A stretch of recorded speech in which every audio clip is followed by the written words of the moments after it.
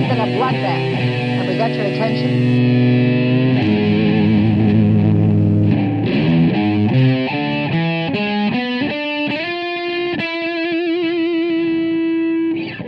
Graphic orgies of blood and violence. I like gore.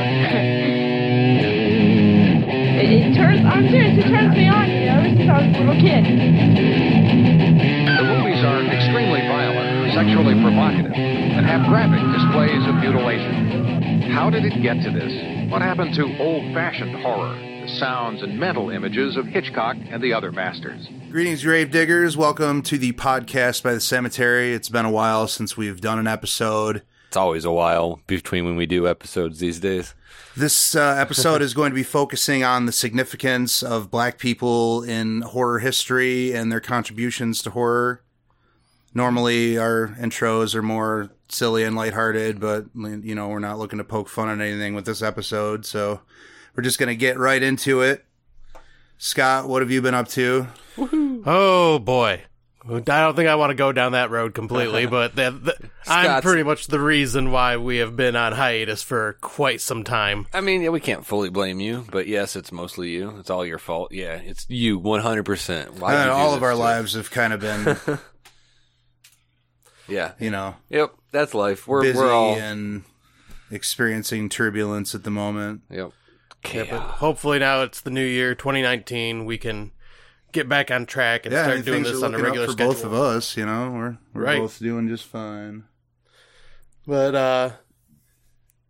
yeah, anything you've been up to, Tim? Nothing extremely awesome. Yeah, no, not really.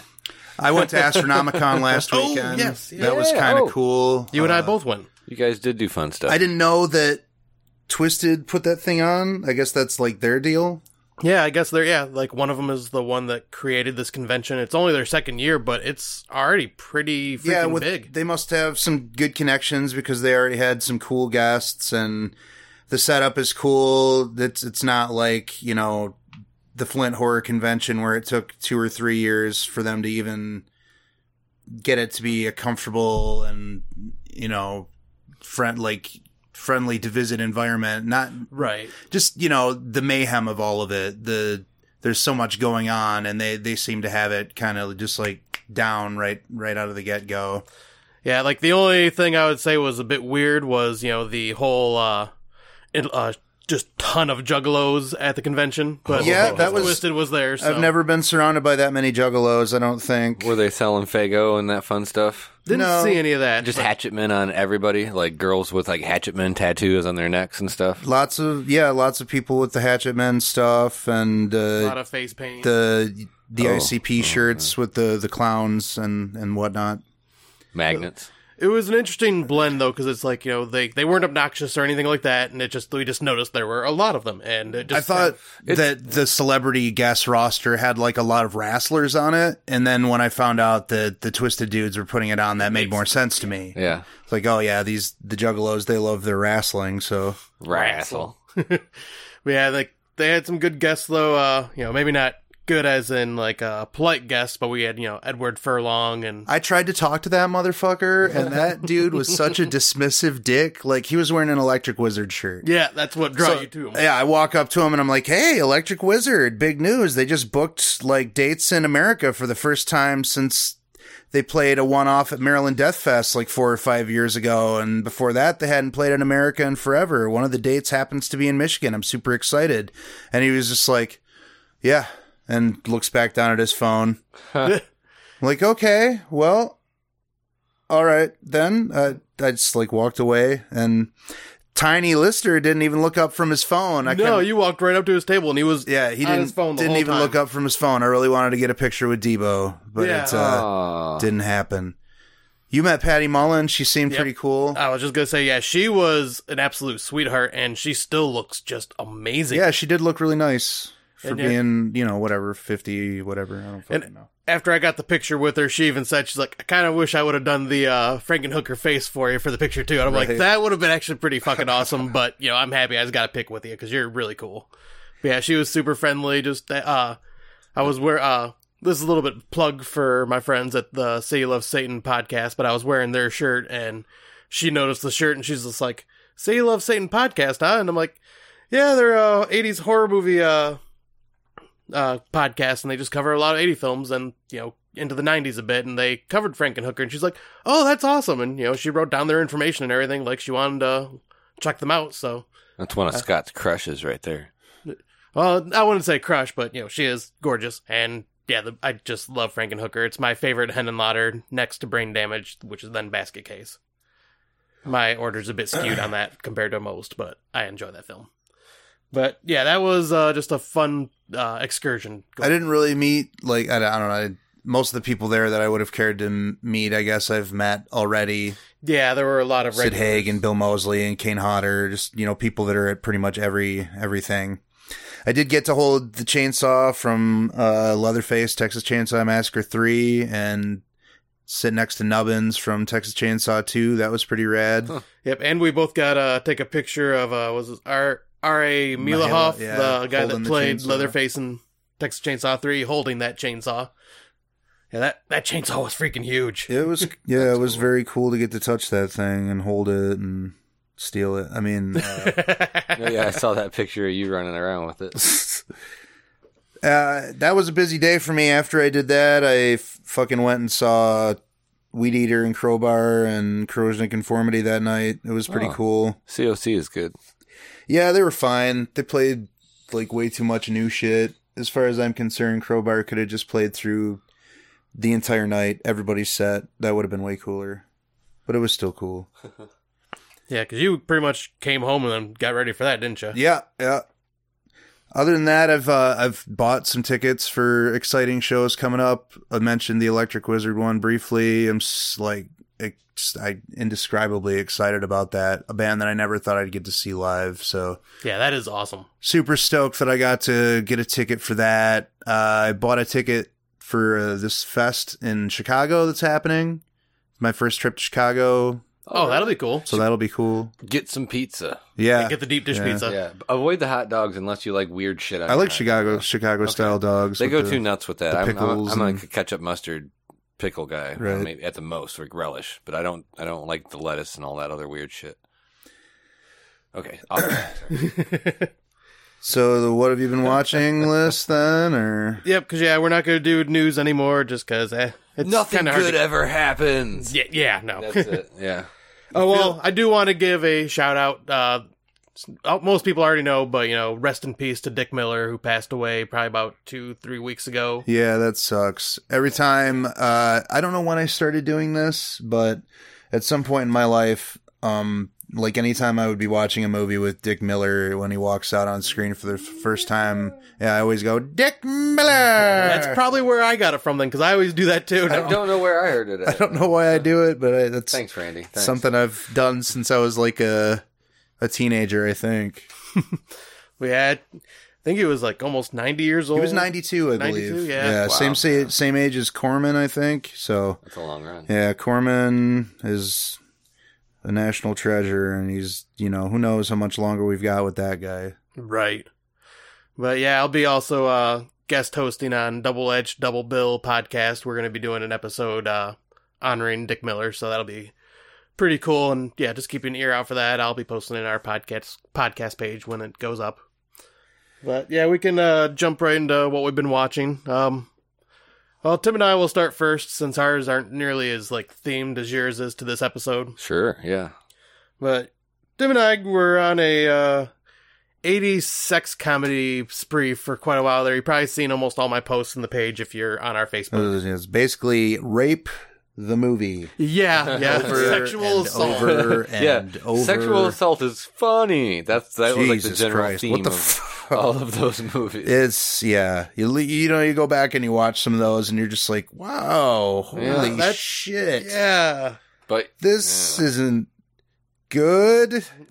What? Yeah, and almost all of them have a very similar plot line. I have a hard time remembering a lot of them, though. Yeah, they all ran together. Especially the fact that there seems to be an abundance of skiing related or vacation related movies. It's they're all just pretty much the same. They're either on a beach or they're on a ski slope, and then the plots are interchangeable. Right, exactly. But yeah, the few that I did want to bring up, one of the ones that I really did enjoy that I finally got around to seeing was The Last American Virgin. That one's good. That's probably, I mean, other than like Porky's or maybe Fast Times at Ridgemont High, it's probably like the best of those coming of age teen sex comedies. Yeah, and especially like that one just shocked me because that ending was just so fucking downer. I did not expect that at all. Yeah. The old teddy bear. Yeah, poor Teddy just not having a good day. You remember that, don't you, Tim? The just bummer ending of The Last American Virgin. Oh, yeah. Sorry, I stepped away for a second. Shh, I was trying to cover my eyes. Yeah, we needed to light But this no, yeah, joint. The whole like second or last quarter of the movie was just like, oh. Yeah, and then that just did not end well. But then, like you mentioned, like the ski slope style one, we watched Ski School, which is definitely the one that Always Sunny did an homage to with their ski slope episode. Oh yeah, and South Park. Yeah. That one was actually pretty funny all around, I thought. Yeah, that one was funny. Like it was cheesy funny, of course, because most of those movies from that era, yeah. And then we watched classics like Porky's and Screwballs. We ended up watching Hard Bodies, which I had never seen before, which that was pretty good, but just for being an 80s sex comedy, entertaining like in that way. Yeah. Excuse me. But then I think it was Revenge of the Cheerleaders we watched. That was horrible. That was fucking weird. I'm like, who took somebody bothered to transfer that to Blu-ray? That's what was shocking to me. I mean, it was Vinegar Syndrome, so it wasn't too shocking when you think about it. But geez, at least I think it was them. Yeah, a lot of those movies have made it to disc recently. Like fucking Screwballs is on DVD. You know. Yeah, it is pretty crazy. Like, because then like Amazon has a ton of these just streaming. Yeah, Amazon doesn't care. They'll take anybody's money. Have you ever sat down and watched those Astron 6 short films? Yeah, I think I got through the first disc. I still need to sit down and watch the very second first disc. one on the first disc, the Cool Guys that one. one was, oh my God. It kind of like spoofs all these fucking sex comedies and stuff. Yeah, I'm going to have Tim watch that one because holy shit, it is hilarious. It's only like maybe 10 to 20 minutes long, but it's fucking hilarious. Yeah, it's very funny. Then we ended up watching Zapped, which that one really wasn't sex comedy. That one was just more just 80s style. That's like Mom and Dad Save the Universe. Yeah, or it was super PG-13 is what it was. Yeah, but one of the ones where you get like sucked into the TV or something, isn't it? No, this is the one where he does Scott Baio, and it's the one where he's been doing like these experiments, and he ends up getting telekinetic powers. Oh, yeah. Neither is Scott Baio, Sancho. And then. Yeah, we watched Private Resort, which was Johnny Depp's first film after Nightmare on Elm Street. I can't believe you wrote all these movies down, man. Oh, no. There's a great app. I'll plug it. The Letterboxd app. Yeah. I highly recommend it. Randy. Oh, my God. That I will write things down longhand forever. But you scroll through your phone like, oh, I don't know what I've watched. It's like, here's my list. Already done. You jackass. But anyways. Okay, carry on. But outside of the sex comedy stuff, Tim and I ended up watching a movie called 68 Kill, which was I'm trying to remember the guy, Trent Hagen, I think his name is, but he was in Trauma, like he was the leader of the Diaper Mafia. Yeah, that guy. Yeah, he's in like Psycho, Holocaust, and a bunch of kind of cool underground movies. Yeah, and he directed this one and stars in it. Yeah, and it is a like robbery gone wrong style film, and then just like bad shit. Yeah, like in a way, because it's like he's with this girlfriend who is just completely psychotic and just like obsessed with like trying to like kill and murder, and he just gets drug along on like her spree. What's it called? 68 Kill. All right, that sounds cool. Pretty fucked up. Yeah, that's a lot of fucked up shit happens. Super violent and just way over the top, and you're just like, holy shit, this guy just one bad decision after another is just, I like that guy. Spirals. If you've never seen Psycho Holocaust, I recommend that. Some dude gets like fucked in the butt with a machete or something. Jesus. I don't remember. That's a bad place to have that happen. Yeah. And it like shows it. Oh wow. Yeah. It's pretty brutal. Because I've heard of that movie, but I've not watched it. And then another one Tim and I ended up watching was Polar with Mads Mikkelsen. No, yeah. That looks dumb as fuck. It was actually pretty It was entertaining. good. No, If you it go looks into it dumb. expecting a graphic novel stylized type movie, and it's not even overly stylized like Sin City or nothing like that, it was good. I enjoyed it. It just looks like it would be like a bad mashup of like John Wick A little bit of that in there. and It definitely has a lot. It pretty much it is a mashup of like just about every like revenge assassin movie that's been out in like the past 10 or 15 years. Netflix is just making everything that they can. You know, they have no desire to deliver a quality product. They're just trying to make as much fucking original content as they possibly can. At this Whoever Honestly, whoever I think- directed it or whatever, because I mean, the movie looked great. Yeah, I'll say it's quality. Flowed really well. The action scenes were enjoyable. point. It had its weak spots. The dialogue was all pretty whatever, but But the characters, the villains were all over the top style, and it was just his eyeball got poked out. That it was pretty cool. violent, and it was a great, just like full on nonstop action film. Yep. Like, don't roll your eyes, Randy, until you've seen it, or at least see more about I feel like I already have seen it. Lots of people died. That's the problem with movies like this. I feel like I've already seen it. But you haven't. You just said it. It's like every other goddamn action movie, this and that. Yeah. So, yeah. Do you like action movies? Sometimes. See, it's maybe worth a watch someday. And then I ended up, this is one more of the stuff that I've watched by myself, but I ended up watching The Green Room again, because The Green That Room's one's great. fucking awesome. Yeah, that movie rules. Patrick Stewart, just creepy as just and intimidating as shit as Sucks the leader. about that one dude. What's his fucking Oh, name? The dead guy. God damn it. Anton Yeah, Anton Yelchin. Yelchin. Yeah. Yeah, just like such a tragic loss of young talent. That guy had some good stuff under his belt. In a horrible way that it happened, too. Yeah. Fucking just going to get fell the out of mail. his car and it ran him over or something. No, he parked his car and he went to go get the mail, and the parking brake came loose and it came back and slammed him into his brick mailbox. Yeah. Oh man, Jesus. At That's like the age of 26 or something. that's shitty. Yeah, it's really fucking terrible. Makes you afraid to go outside almost. Yeah. The Solinier. Saulnier? The guy that made it. Yeah, him and the Blue Ruin movie. Blue Ruin? Yeah. Huh? He's off to a pretty good start as a filmmaker. Yeah, because he came out with another one that was a Netflix. I think it's called After Dark or something like that. I haven't had a chance to watch, but I heard that was pretty good. The guy does like gritty violence in a really ugly, mean way.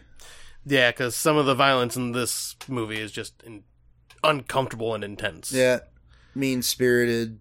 Yeah, and yeah, if you guys have not seen The Green Room, highly recommend it.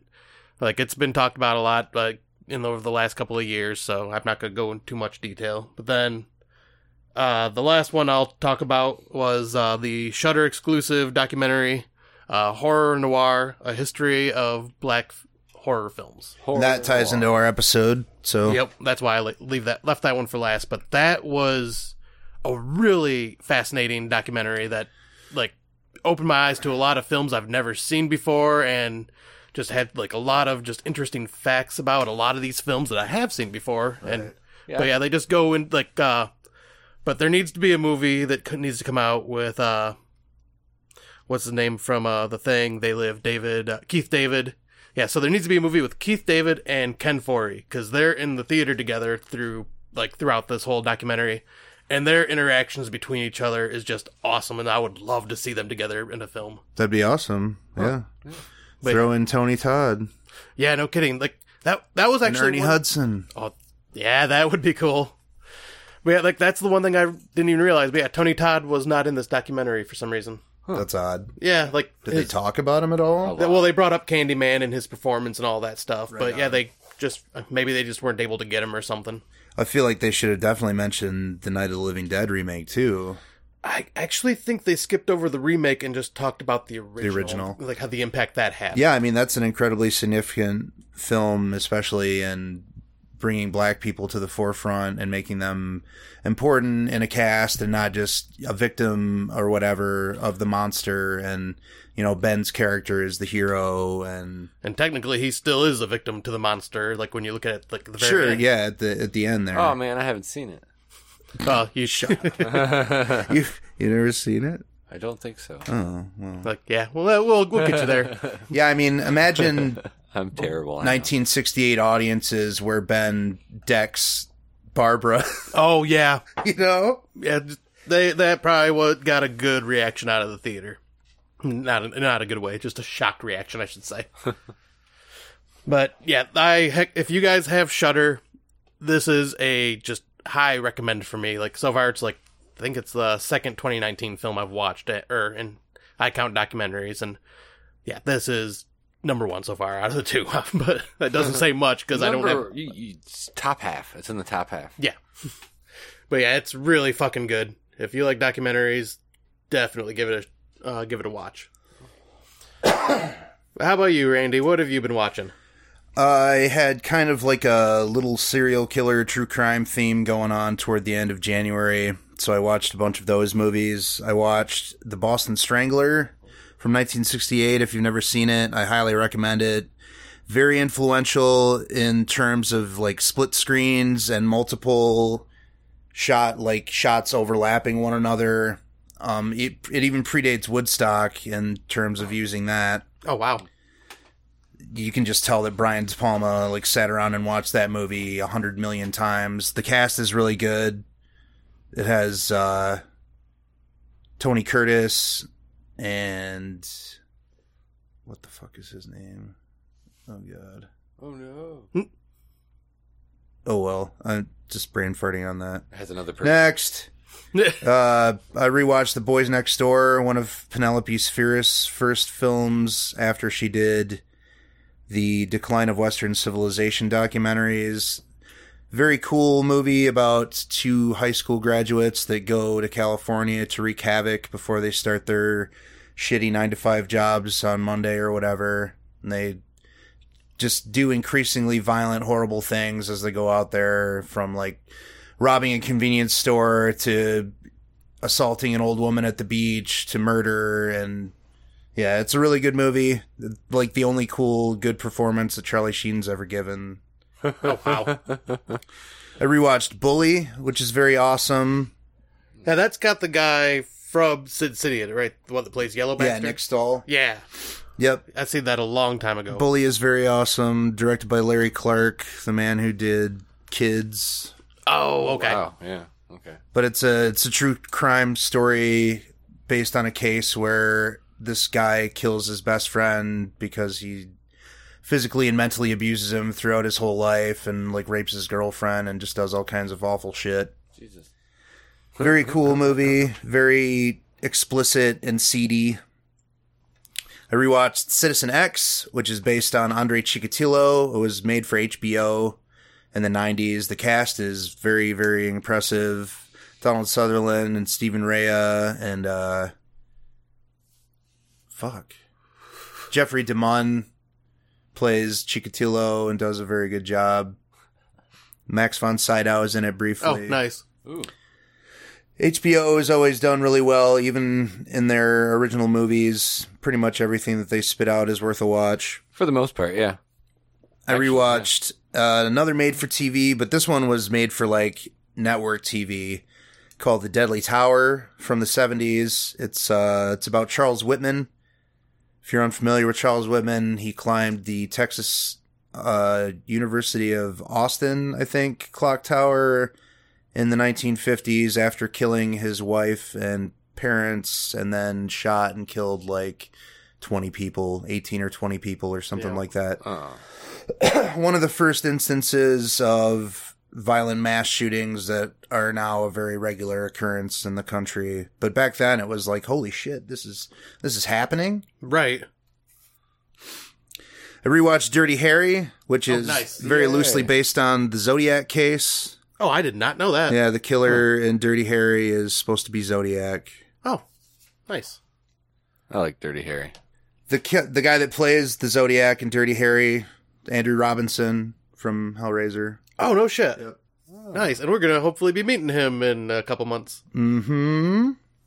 I rewatched The Doctor and the Devils, which is like a kind of a gothic horror account of the Burke and Hare story. Burke and Hare used to murder people and sell their bodies to medical schools to use for research and dissection, because at that time it was still illegal to do a lot of the autopsy procedures necessary to learn and expand knowledge of the anatomy. Wow. That's a great movie. If you've never seen it, it has a very Hammer vibe. Cast is pretty cool. It has Stephen Rea again, and Twiggy, the model. Oh, okay. Sorry, dying over here. Timothy Dalton is in it. He's James Bond? yeah, briefly. Fucking I James think Bond. only Bond in one movie. But still is James Bond. Yeah, I've always had kind of a man crush on Timothy Dalton. Oh, really? Oh yeah. He's a pretty cool guy. Then I rewatched From Hell for the first time in quite a long time. That movie is, I don't know, it's one of those movies that was cooler when I was young, but it's still all right. Which one? From Hell? Yeah. Okay. The Jack the Ripper. Yeah. Based on the Alan Moore graphic novel. Graphic novels. I rewatched Peter Jackson's Heavenly Creatures. If you've never seen that, I highly recommend it. I would say it's his best film. Like, I like Dead Alive and Bad Taste more, but Heavenly Creatures it's his best film. It's very imaginative. It's based on a true crime story from the 50s in New Zealand, where these two like introverted outcast girls meet and become really close friends. And one of them has to move away because of her health, and they decide to kill the other one's mother. Whoa. Wow. It takes a turn. Yeah, because that's one of the I think that's the only Peter Jackson film I actually have not seen. It's really great. It's very, very, very awesome. It has a young Kate Winslet in it, and she's just like one of the best actresses ever. Really? Okay. Oh yeah, She's really good. She's extremely, extremely good in this movie. I rewatched a movie called Killer, A Journal of Murder, which is about Carl Panzram, a serial killer from the early 1900s, killed about 20 men. Oh, wow. An interesting case because he's one of those dudes who could have been something with a different life, you know, like different time and circumstance. He could have been an author or a teacher or something. Oh, really? Yeah, but like life and circumstance made him a monster. James Woods plays him in the movie. No shit. Yeah, it's really good. Woods. Cool. It's his story is actually very interesting. He wrote his memoirs while on death row, and a guard smuggled them out and got them published like decades later. Oh, wow. Yeah. Very cool story. I rewatched Fritz Lang's M, which is, I believe, his first talkie after doing several silent films. I don't think I recognize that one. It stars Peter Lorre. It's kind of an account of a few different serial killers. Scott over there choking himself out with his vape. It's based on Peter Curtin and Fritz Harman and someone else who I can't remember. I don't recognize any of those names. Mostly Peter Curtin, the Vampire of Dusseldorf. Vampire. He, you know, all just horrible killers, mostly child killing. Oh. M is good and very groundbreaking in that it's like, it approaches the serial killer thing from a police procedural look. And I mean, for a 30s movie, that's kind of crazy. Oh, okay. It's really old then. Yep. I rewatched Jim Van Bebber's Manson Family, which is just now and forever going to be the definitive film on the subject. No one will ever make a better Manson Family film. It's just not possible. It's incredibly psychedelic and brutally violent and explicitly sexual, and it tells the story in a very unromantic and dirty light, the way that it needs to be told and shown. I feel like the Helter Skelter TV movie was it was too TV and it was too glamorized and dramatized. Right. Dramatized for audiences. And I feel like Tarantino's movie is, it's just going to be fucking Tarantino. It's going to be 2.5 hours of people talking about funk music and saying the N-word and talking about shit that they really shouldn't know about, like movies that they should have no knowledge of. Well, I think that's not even going to be like focusing on. No, it's just It's gonna be like it's the- about the year 1969. Yeah. And that's one of the big things that happened that year. I also rewatched Uli Lommel's Tenderness of the Wolves. I've heard of that one. I don't think I've ever seen that. It's also based on Fritz Harman, the Butcher. Basically directed by Werner Fassbender, but it's called an Uli Lommel movie for some reason. It's good, it's creepy, and it's uncomfortable. A lot of it is like a lot of people call it boring. It's not boring. It's just there's a lot of dialogue and Randy says it's not boring, everybody. it's not boring. Put that on the back cover of the DVD. It's not boring. It's not boring. Oh, shit. I rewatched The Untold Story. It's a Japanese film based on a true crime case where this guy kills a family and takes over their restaurant. Oh, okay. Wow. It's pretty violent, on-screen child killing, not for the faint of heart. Oh, geez, yeah, no. It's a good one. Between that and the theme that I started up for February, I also rewatched The Greasy Strangler. That movie is incredible. It's one of the best movies that's just ever. It's so fucking weird and it's just so bizarre. It's one of those movies, and I've never had this ever happen to me before, where after I watched it, I sat there and goes, I don't know if I liked this or not. It took me a couple days to decide that this movie was amazing. Same thing with Bill. I showed Bill that movie and it ended and he's like, I what do you think? And he says, I don't know. I don't know if I liked it or not. But then for the next fucking week, it's all he could talk about. And every text that he sent me was some quote from the movie that movie is like brainworm. It gets into your head. Yeah, it really does. I need to show this to Tim one of these days. It's going to just make him go completely crazy. I've seen the trailer. If you're into like Tim and Eric style absurdist humor, Neither am I. That's why I wasn't sure. But see, even if you're not, so that obviously shows that I still enjoyed it, even though I'm not into that type of humor. But it's something about that film. I watched a newer movie called Pigpen, which is by Jason Koch, a newer director. His other film is called Seventh Day, which is also very good if you haven't seen it. Pigpen was so good that I immediately ordered it. Oh, wow. Yeah, my buddy Ray brought it over and we watched it, and I liked it so much that I just immediately ordered it. Nice. Yep, it's very, very dark. It exposes, like, the underbelly of America, just child abuse and the horrors of low-income living and manipulative, disgusting people that take advantage of people that are in those unfortunate situations. Oh, wow. And it's also horrifically violent and uncomfortable, and yeah. It's one of those. There you go. What? The burp. Oh. I guess, yeah, I hadn't done one of those. It's one of those movies that makes you feel like you need a shower after you're done watching it. It's really uncomfortable and gritty and fucked up, and yep, not for the faint of heart.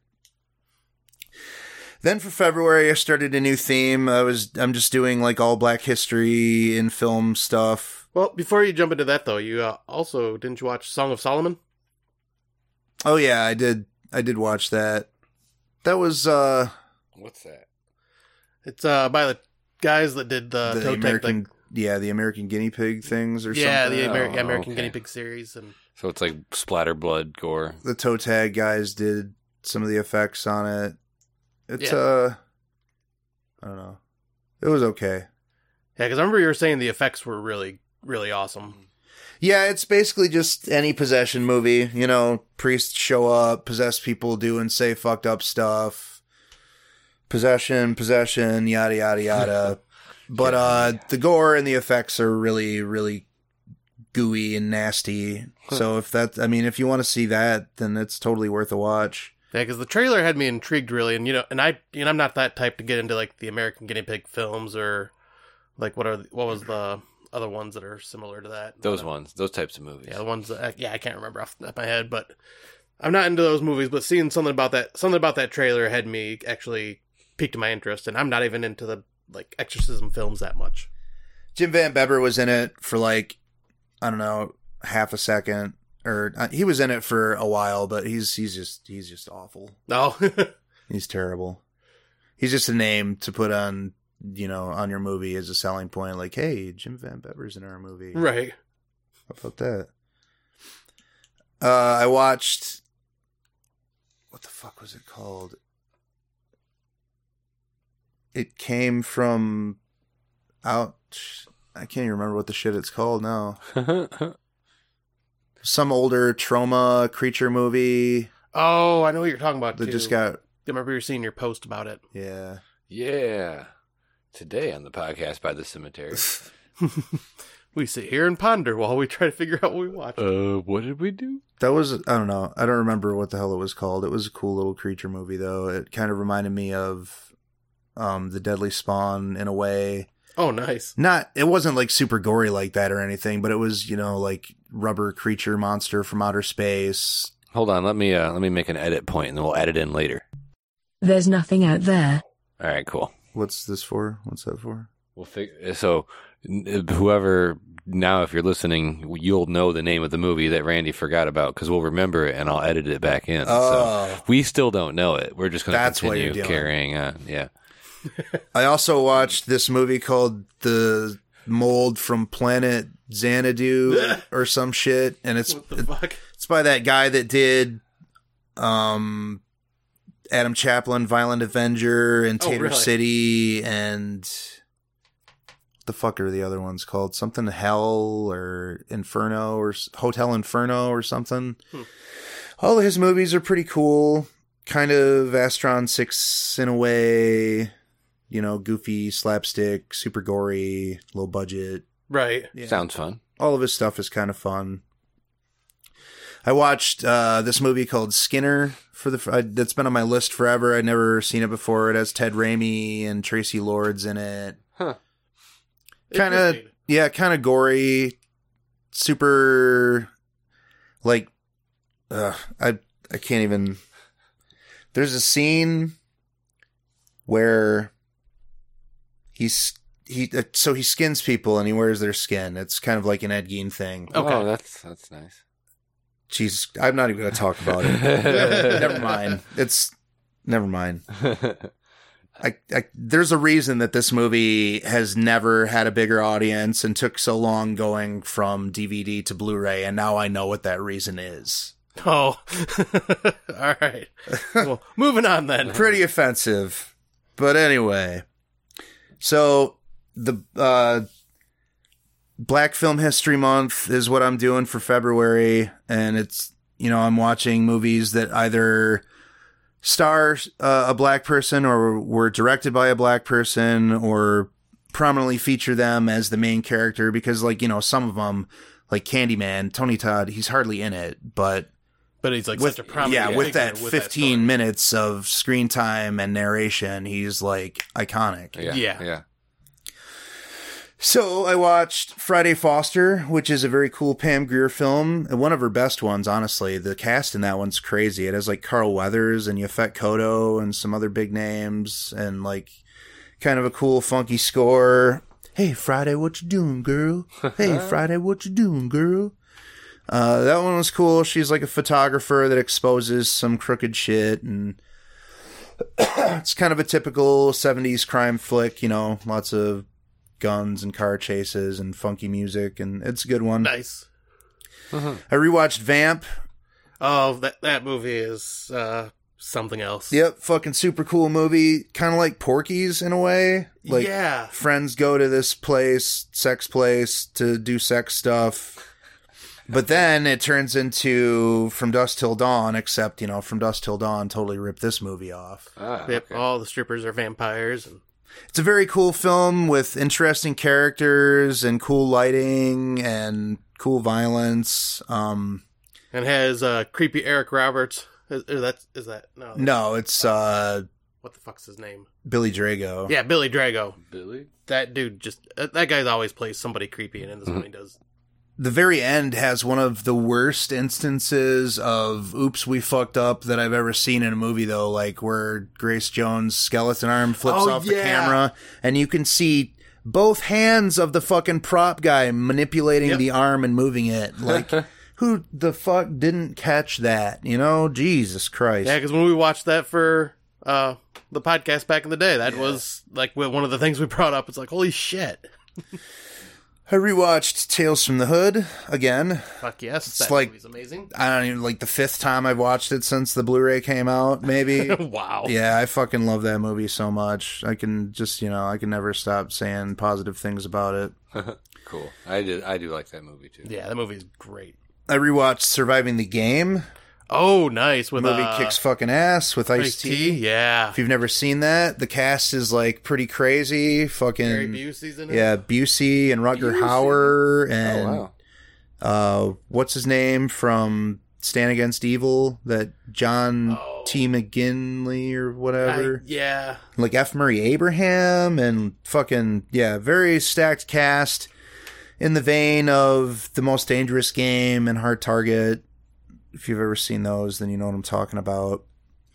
Yeah, but I remember catching that one on VHS when my stepdad brought it home, and I just love that movie. Yeah, very super cool movie. Highly recommended if you've never seen it. Yes. I rewatched Ghosts of Mars. Now, I have not seen that since it first came out, and I can barely remember anything about it now. It's a piece of shit, but it's fun. It's fun. It's never boring. It moves along at a pretty steady clip. It's pretty violent. The cast is pretty ridiculous for the most part. Natasha Henstridge wasn't the best choice for a lead. No. But Pam Grier, Ice Cube. I forgot Pam Grier was in it. Yep. Wow. Very violent. Very cool, kind of a reworking of a few of Carpenter's earlier films. It's basically just Assault on Precinct 13. I rewatched this movie called The Arena. It's a gladiator movie about women gladiators. Pam Grier's in it. Gladiator. Nice. Yeah, it's very cool. Fuck, I love Pam Grier. Yep, she's very awesome. Very, very sexy woman. Yes, she is. I rewatched I'm Gonna Get You, Sucker for the first time in fucking 25 years. That movie's so good. Yeah, it was pretty funny still. Definitely had me laughing a couple of times. I forgot that it was a spoof. I thought it was just a comedy, but... Right, no, it's a straight-up spoof. Part spoof. Like the part where fucking Isaac Hayes, puts all the guns on, and then he, trips and fucking kills himself. Yeah. Oh, man. Pretty funny. I rewatched Black Mama, White Mama, another Pam Grier movie. It's kind of a reworking of The Defiant Ones. If you've never seen that, it's a movie with Tony Curtis and Sidney Poitier where they're chain gang together and they escape and they have to survive. And that's basically the same thing. Oh, okay. Pam Grier is chained to some white bitch and they have to survive. Huh. I rewatched Coffee, another fantastic Pam Grier film. Probably the best Pam Grier movie. So good. If not that one, then Foxy Brown, which I also rewatched. Foxy Brown has that awesome finale where the dude gets chopped to pieces in the propeller, the airplane propeller. Yeah. But Coffee, I think, is cooler overall. A lot of these Pam Grier movies, almost all of them, feature Sid Haig in a pretty prominent role, especially Black Mama, White Mama. He's in that one a lot. And he's in a couple of the other ones, which I'm about to mention, The Big Bird House and The Big Doll House, or The Big Bird Cage and The Big Doll House. Both of those are women in prison movies with Pam Grier. I think the Birdcage one was, I think you brought over here a while ago when we watched it, and that was one of the first women in prison films I've ever seen. Those are both really cool. If you haven't seen them, Sid Haig's in both of them big time. With hair. He has his head shaved in a couple of them. Oh, does he? Okay. I think he has hair in... I think it was the bird. It's either Coffee or Foxy Brown. Whichever one he has the Russian accent in, I can't remember. I think that one's Coffee. I rewatched Black Caesar, which is a mafioso movie where Fred Williamson like gets in good with this Italian guy and then just bumps him off and takes over his entire territory. Oh, okay. It was kind of a bigger movie. James Brown did the soundtrack for it. Oh boy, James Brown. Oh, nice. It was made by Larry Cohen, who did like the stuff and Cue the Winged Serpent. I didn't know that. And It's Alive. He notoriously made that film guerrilla style on the streets of New York. And a lot of the reaction shots of people seeing Fred Williamson like walking down the streets having been shot or whatever are genuine. Like people like, oh my God, is that guy dead? Wow. Should we help this guy? Or That's how you get good movie footage. I rewatched both of the 48 Hours movies that Walter Hill did with Eddie Murphy and Nick Nolte. Oh, nice. Oh yeah. Yeah, those are both awesome. I got some of them. I think I got one of those on Laserdisc. The first one has James Remar and Sonny Landham. And James Remar will be at the convention we're going to. Oh, that's cool. The second one has Andrew Divoff as the bad guy, which is pretty awesome. Oh, nice. Wishmaster. Yeah. Yeah, because he always plays kind of like a good villain. And I rewatched Detroit 9000 by the underrated Arthur Marks. That one has a pretty star-studded cast that includes like Scatman Crothers. Nice. It's a heist movie, also about like crooked cops. Alex Rocco's in it. And I think that's it. Oh, wait. Oh, you watched the Friday films, too. Yeah, I watched all 3 of the Friday movies. Yeah, those movies are fucking great. Yep, those are all funny, every single one of them. I don't care what anybody says, they're all funny. Yeah. Obviously, the first one's best, but I think they're all funny. I watched The Mac for the first time. I'd never seen that before. That's a movie about, like, the pimping game. Like, Richard Pryor's in it briefly, a little bit toward the end. Oh, nice. Richard Pryor's cool. Yeah, I love Richard Pryor. Especially a lot of the stuff with him and Gene Wilder. I rewatched a bunch of his movies, too, like Which Way Is Up and Car Wash and... Oh, Car Wash. I haven't seen that in forever. What else? Like a couple more, too. The Wilder and Pryor ones, I did those. And, like, I did Blazing Saddles, which he was supposed to be in, but the studio said no because of all the legal trouble that he was in at the time. Oh. He co-wrote the movie, but was not allowed to act in it. Is that the end of your list? Cough. Yep, that's everything. Okay, well, I wanted to bring up one thing I forgot, and it's what I've been playing. Oh, yeah. And this definitely fits in the horror theme. I've only maybe got about 4 hours in, but I have to talk about it, and that's that Resident Evil 2 remake. Oh, yeah. Holy shit. This is a complete and utter reworking of this game from the ground up. They've kept a lot of, like, the things that the fans loved about the first Resident Evil 2. Like, the character's story. Like, there's even a little more story added to it just to kind of have it make a little more sense. But then, you can do the playthrough as Leon and Claire, and then go through as a second playthrough of Leon and Claire to get other side of the story. The graphics are probably some of the best I've seen in a game in a while. Like, I know I keep saying that, but each time I see a new game, they just keep getting better and better and better. Like better than the new God of War? Or? It's up there. Like, It's either gorgeous. Red Dead. It's real pretty. Yeah. Yeah, It's spooky pretty, though. Yeah, Yeah. And this game has me on the edge of my seat the whole fucking time I'm playing it. Like, they have done a great job with just creating this just horrifying atmosphere without, like, a ton of jump scares. Like, you'll still get the occasional jump scare of a zombie coming out of somewhere, like, that just startles you. But it's mainly just, like, the whole entire time, I'm just gripping my controller white knuckle because I'm just like, oh, fuck, it's just creepy the whole time. And the violence is just insane. Like, you see a guy just getting completely ripped in half, like, and you just see the wet intestines pulling out slowly from the body and everything, and the zombies all look... Each zombie looks unique. It doesn't have, like, where a lot of games back in the day had, like, oh, there's so many zombies, but if you look, you can see all of them wearing, like, similar shirts and stuff like that. These are, like, all unique, designed from the ground up. The liquors look fucking horrifying. And I haven't come across him yet, but I know he's in the game, and people have said it's just absolutely terrifying. It's, Nemesis? Mr. X, the Tyrant. Oh. Yeah. And, yeah, like, This is, if you are a fan of, like, the old school survival horror games that Resident Evil originally was before it became more of, like, an action shooter, I recommend this. So this one is, like, really puzzle-based, like the old ones? Yep. Or? Yeah. Where you're in a police station that you can only get into this certain door with a key that has a spade on it, or this statue, you need to get these 3 pendants to make this statue move so you can go into the sewer. Because, you know, all police stations have something like that in them. Did they change the puzzles up and shit? Yep, like they, you know, the locations are similar, but everything is changed up just to keep you on your toes. Like, because when I first got introduced to the liquor in the first version, you would see it skittering across, like, the glass ceiling. Right. And in this one, you see the shadow of it in a hallway, like, in a different, like, completely different room. Because I was looking around when I got to that glass ceiling area, looking around going, okay, where is that fucker? Nope, they changed it just to keep me on my toes. Keeping you on your toes. Well, that's good. I mean, why would anybody want to play a direct remake of a game, you know? Right.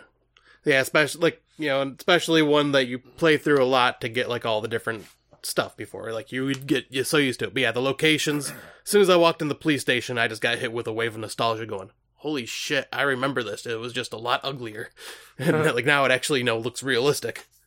But yeah, highly, highly recommend this game. It is great. And I'll probably talk about it a little more once I actually, like, get a chance to finish it. Nope, that's enough. Okay, Yeah, fair enough. No more. Yeah. But then, one other thing, too, Tim and I have been going through the Game of Thrones from Season 1. The Game of Thrones.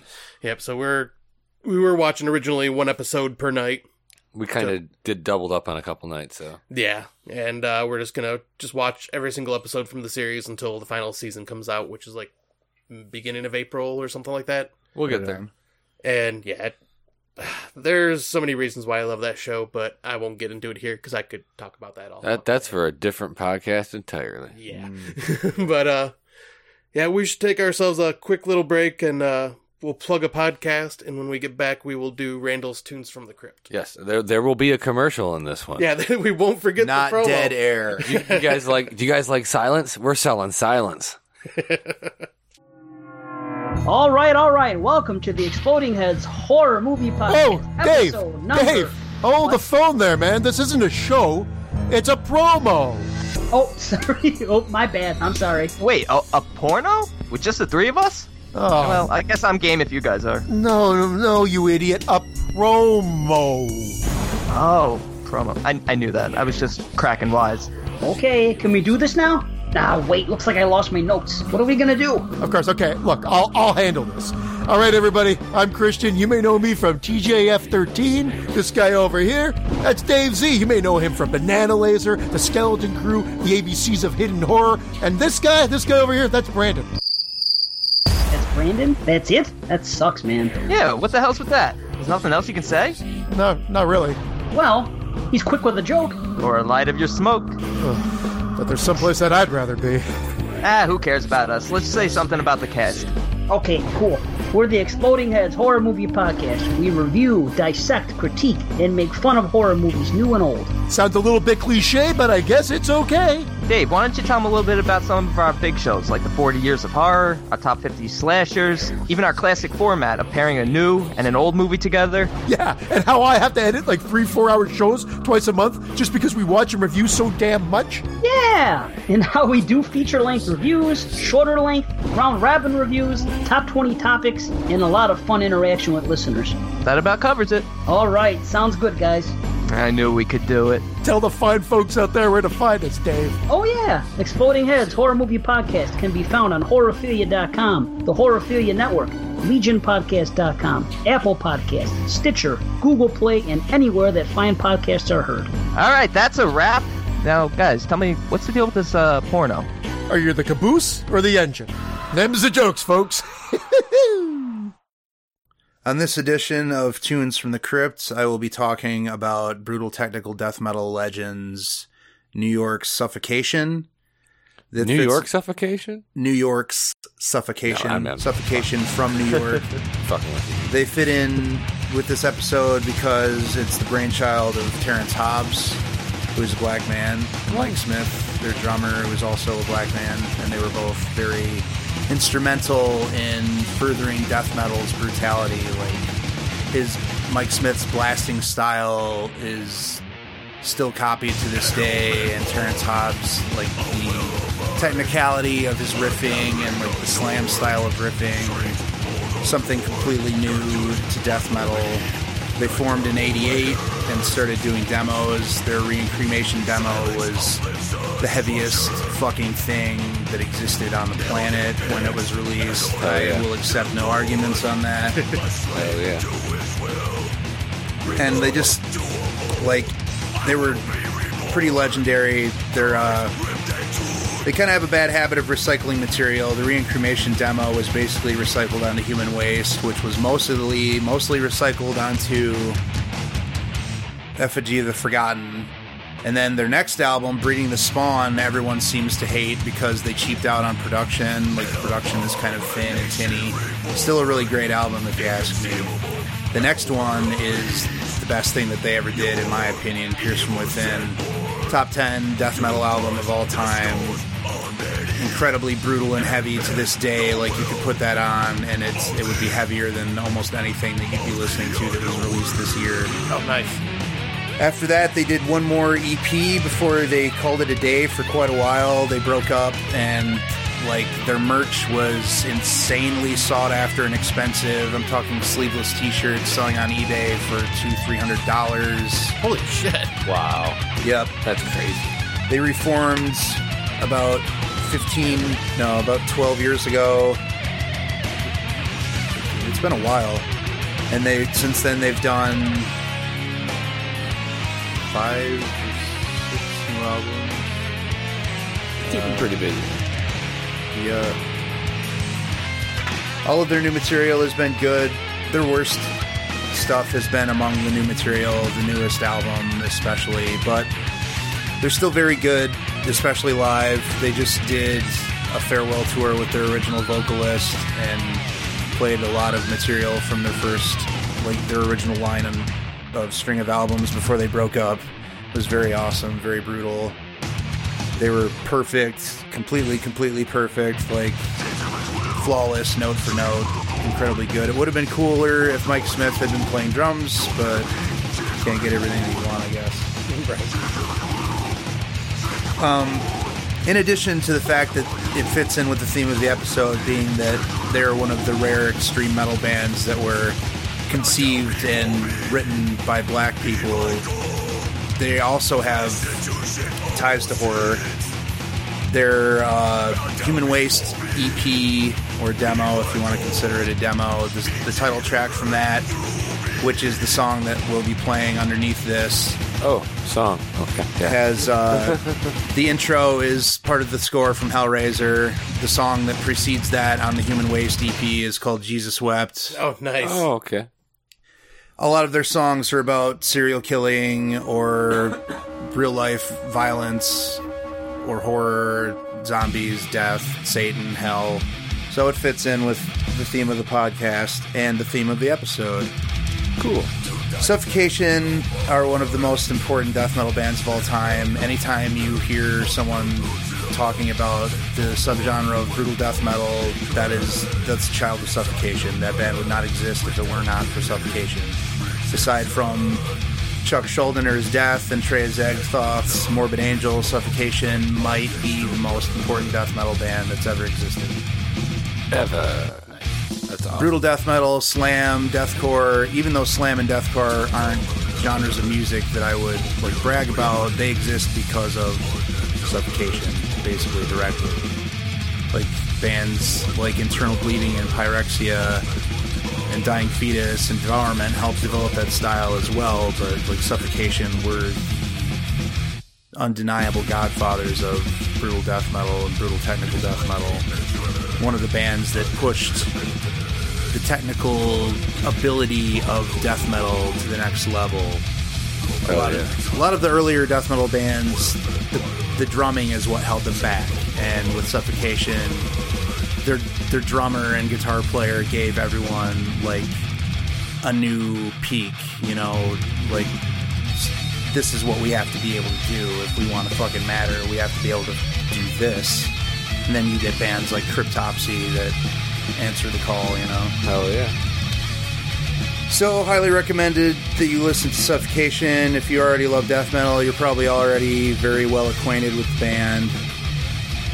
I have not heard of them, so obviously I'm not. But that's it then? Yeah, that's it then. All right. That's it then. Well then, it's time to get into our featured reviews, with the first one being Sugar Hill. Sugar Hill. Blood is red.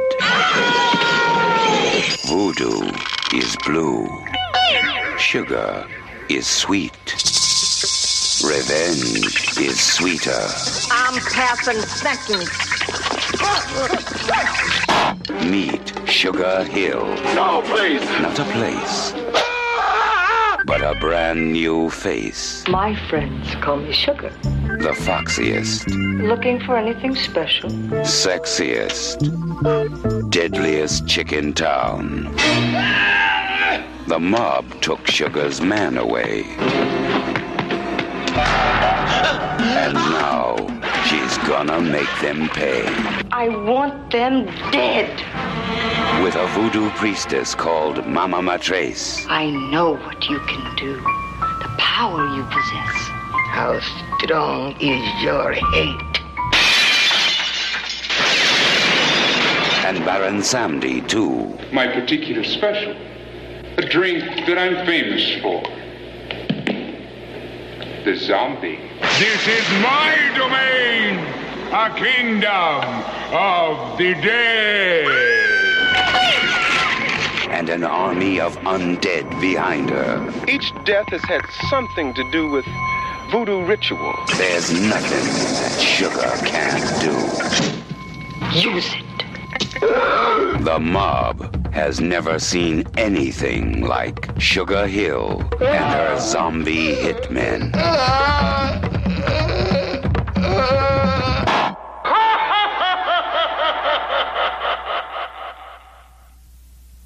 The first film of the evening that we'll be discussing is Sugar Hill from 1974, not to be confused with the Sugar Hill movie from the 90s with Wesley Snipes, which is about organized crime, even though this one is also sort of about organized crime. Totally different movie, though. Totally different movie. This one is directed by Paul Maslowski. This is the only thing he ever directed. He went on to produce quite a lot, though, most notably the Police Academy films. Oh, wow. Really? Like Weird. all of them. Wow. It's like, I'm going to take that Sugar Hill money and I'm going to invest it in a comedy franchise. Cops, pigs. Movies about pigs. Yeah, it's great. Sugar Hill rules. Sugar Hill is the name of the title character. Her boyfriend owns this club, which is aptly titled the Haiti Club or something like that. Something like that. Yep. And this local Mr. Bigwig type dude wants to buy it, and he doesn't want to sell, so he sends his goons to kill her boyfriend. Yeah, his name's like Langston or Langston or Langley or something. Yeah, one of the dudes that he sends to kill him, his name is Fabulous. Yep. I think. Gets all up in his face. I don't want nothing to do with you, Fabulous. Yeah.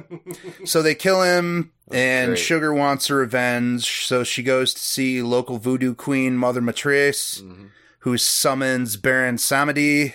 Who was awesome. Yeah, Baron Samedi, fucking such a cool character. He stole the movie. So fucking funny, Yeah. you know. Just the looks that dude gave were like kick-ass. Yeah, he just had these like creepy, sadistic smile and looks. Maybe the first instance of a full gold grill that the first I can think of. Yeah. I know that it didn't become big in the music scene until the 80s. Like Flava Flav was one of the first people to do it, I think, in the 80s. But as far as a full grill goes, Baron Samedi might have he might have been the first. I don't know. I don't know, man. And his outfits were cool. Yeah, he had like that old Louisiana, like New Orleans style voodoo priest getup. He was very cool. Obviously, the inspiration for remember that wrestler Papa Shango? Yeah. Oh yeah. Okay. Yeah. I after seeing Sugar Hill the first time, like a decade ago or so, or whenever it was, I concluded that Papa Shango must have been a nod to Baron Samedi. Makes sense. So, Mother Betrayal summons Baron Samedi to do the bidding of Sugar Hill to get her revenge against the men that killed the man that she loves. And the deaths, they're all pretty cool. They're all off screen, but they're still like cool ways of. Sure, yeah. The movie's PG. I don't know whose idea it was to make a PG blaxploitation horror film, right? But it's horribly offensive racial slurs aside, it's a PG movie. Well, through back and through. then, there was either PG or R. Yeah, there was no PG. G, PG, or R. Yeah, those were your options basically. The zombies look cool as fuck. Yeah. The silver eyes. The silver eyes fucking rule, man. And like literally, they're more like silver orbs around. Yeah, they're the like eyes. caps over the eyes. But then they were all like covered in cobwebs, half ping pong balls, or something. And then, like Tim said, the cobwebs covering every single one of them, and they were creepy looking. Little. The scene where they first rise from their graves is very cool, and like all the scenes where they're used to get revenge are very cool. Like the very first revenge killing, they surround the dude with machetes, and then like later on his head is shown in the burlap sack. Yeah. And then there was a goblet or something that was presented and it had like chunks of his body in that. Yep. Yeah. The second guy they kill by feeding him to pigs. Oh, yeah. Was it the second one? Yeah. And that scene has that great line where Sugar Hill says, "The poor little piggies have gone almost a week without any garbage. I hope they're into white trash." Oh yeah. Yeah. Oh yeah, that had me rolling. Pretty fucking hilarious shit. Hope they're into white trash, he says. And like a lot of these blaxploitation style films, it's all white men presented as the evil villains, and no, not necessarily. No, Fabulous was black. Well, I'll say but I think he was more. I mean, the head honcho was a white guy. Yeah, the head honcho was Mr. Big. Well, and then his southern racist girlfriend, or right? whatever. She was. Worse. That scene where Sugar beats the crap out of her is great. Yeah, that was awesome. And gives her away. The other deaths are cool though. The one where Sugar uses the incense and the spell to possess the guy and make him stab himself with the knife is cool. Right. Yeah. And then the voodoo doll that she slashes with the straight razor, that's one of the few scenes in the movie where we got some blood. The guy's the zombies have him pinned to the wall with the machetes and he starts bleeding from the neck all over the place. Yeah. And then the chicken foot. That was hilarious. The chicken Chase feet. The guy, he's like, "What the fuck up?" Have you ever noticed the little chicken feet that I have on my shelf in front of my copy of Sugar Hill? No. That's why those are there. That is great. Yeah, one day I was in a pet store and I was getting treats for Reggie and back when we had the rabbit, and I saw all these little chicken feet and I got some and put some in front of my copy of Angel Heart and some in front of my copy of Sugar Hill. That's awesome. The kill where the chicken foot attack turns into it's the scene where they put the guy in the snake coffin. Oh yeah. That's pretty cool. Snake coffin. They bury him with his money. Yeah, but it looks like it was a lot of non-dangerous snakes like ball pythons. Yeah. They're dangerous, but not biting dangerous. He didn't even get put in it. It was we're going to show a scene of a bunch of snakes, and then we're going to show a scene of a guy getting put into a coffin. So I mean, Yeah, but it was like a bunch of ball pythons, it looked like. The massage table kill is fucking awesome. Where they're giving Fabulous the massage and he starts complaining that they're being too rough or whatever. Yeah, and you see they're nasty. Your hands are cold. Claws. Treat me easy. Treat me easy. Zombies. And then the main dude gets confronted by the zombies of all of his dead cronies. He's like, "Oh, yeah." Yeah, that was actually a really cool scene, seeing them back. Neat, yeah. And that Baron Samedi had control of them. His death is a little bit anticlimactic, just drowning in quicksand or what the fuck ever it was. Yeah. It could have been And cooler. she even said that it was going to be a long, drawn-out death, and it lasted just a couple seconds. Right. It wasn't that great, but it is cool that instead of taking Sugar Hill's soul, Baron Samedi takes that Celeste chick to be his new bride or whatever. Right, that's funny. He's like, "She'll do." Yeah, then it has One of the greatest intro songs and ending songs with that Supernatural. Yeah, Supernatural Voodoo Woman by the Originals. Voodoo Woman. Very, very cool song. I wish I could find a 45 of that. I would totally own that. That's super catchy and just fits the theme of the film. The lady that plays Sugar Hill is fucking just smoking hot. Yes, she is. That white outfit with like the little red under thing that she wears. The low cut thing. Yep. Wow. Man. She's just... She didn't do much after this, which is unfortunate. She did like some episodes of Charlie's Angels and some Starsky and Hutch episodes. That's about it. She didn't really do much. Oh, wow.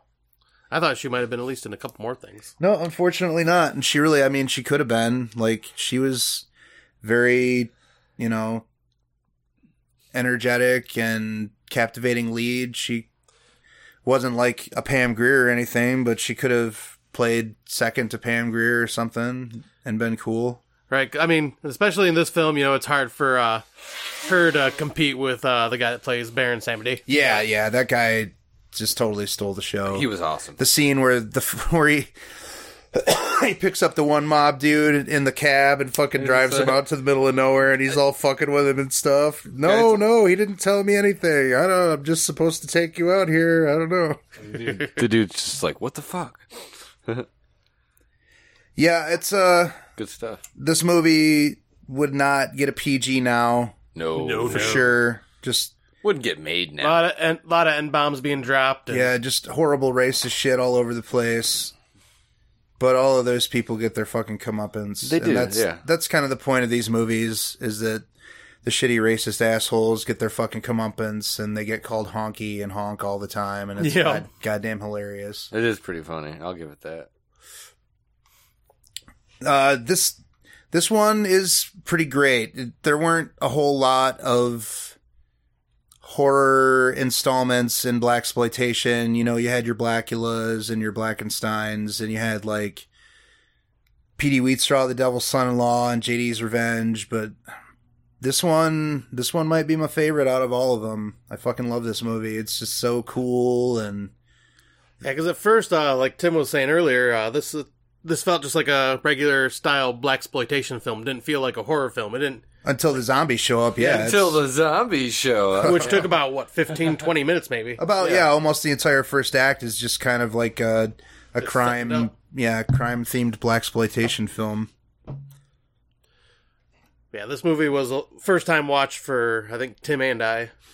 It's just very visually cool. The characters are very memorable and very cool.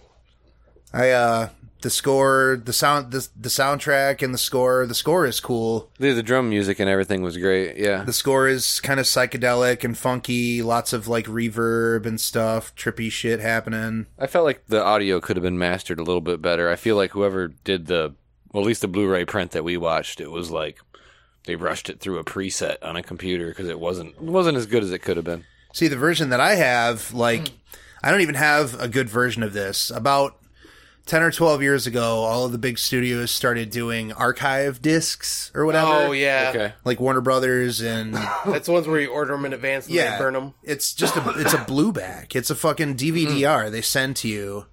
You know, the artwork is kind of shitty on these. There are no special features. There's usually only like 10 chapter stops. And like the real kick in the pants on a lot of these movies is that most of them that they have chosen for these archive titles wound up getting legit releases, like Rolling Thunder and The Incredible Melting Man, and, you know, this one just pisses me off. The Island. I must have bought a dozen of these movies. Burn Witch Burn, just a ton of them. Fucking Diary of a Madman. Thinking like, oh, this is the only way I'm going to be able to get these movies, and now they're all on goddamn Blu-ray. Of course, but you know, getting them on better picture quality, that's, you know, it's a good step because we're getting into these, you know, some of these films that just never had that treatment, and it's good to have them in the newest format. Yep, they'll live on. Well, I would score this one an 8 out of 10. Nice. Yeah, I'm going to give it a 7.5 out of 10. I would score it a little higher, but slow start and just being kind of almost all off-screen kills, but Right. good movie. I enjoyed it immensely. Great soundtrack. Yeah, this being the first time watch, I wasn't sure what exactly to expect. I knew that zombies were involved, but like that was just from the poster art and the synopsis that I read on IMDb. Yeah, But- not the flesh-eating zombies of George Romero's. No. No. These are more like the voodoo style. Yeah, the voodoo zombies of the 40s and 50s. which is really cool. That was a nice touch, and having it even like Baron Samedi, which I may be pronouncing it wrong, Samedi, but he is a old legend, Right. and that's cool that they actually brought him onto the screen like that, and then I'm just pretty have the sure that actor Mama play. Matres is like a folklore character in voodoo too. Yeah, that's a good possibility. Hoodoo? And yeah, I do love like the voodoo style zombies. That's just like something you don't see very often. Then yeah, I would give this. I'd probably give it about an 8 out of 10. It was just really entertaining. Even the beginning where it felt more like a blaxploitation film, I still enjoyed that. It just was not, not what I was expecting at first. But yeah, the soundtrack, the score was great. The zombies are really creepy looking. Most of the other blaxploitation horror films that I mentioned are also like interwoven into the blaxploitation crime subgenre too, like JD's Revenge and P.D. Wheatstraw are both. Blackula is the one I've seen that I don't think. Right, really no, fits that one's just like a take on the Stoker novel. Yeah. Yeah, this is definitely a high recommend, and it seems like from all three of us, actually. Yeah, it does. So, yeah, we can just move on to our next film, which will be Candyman from 1992. Have you ever heard of Candyman? If you look in the mirror, you say his name 5 times. In cities everywhere, Candyman? they whisper his name. Right. Candyman. It's just a story. Candyman? Candyman. Just a ghost story. Candyman. An entire community starts attributing the daily horrors of their lives to a mythical figure. The legend first appeared in 1890. He was attacked, mutilated, and burned to death. Poor Candyman. Helen, a woman died in there. Leave it. Everyone knows he isn't real. That's modern oral folklore. Everyone. Except Helen Lyle. Bernadette. It ain't safe around here. I don't scare too easy. Wanna know about Ruthie Jean? They ain't never gonna catch him. Who? Candyman. Who is that? I came for you. Do I know you? Now, she is about to discover Helen? Get out! Get out! what's behind the mystery. I'm sick. What's behind the legend. Listen, he's under the bed! And most terrifying of all, come with me. What's behind the mirror. He's here.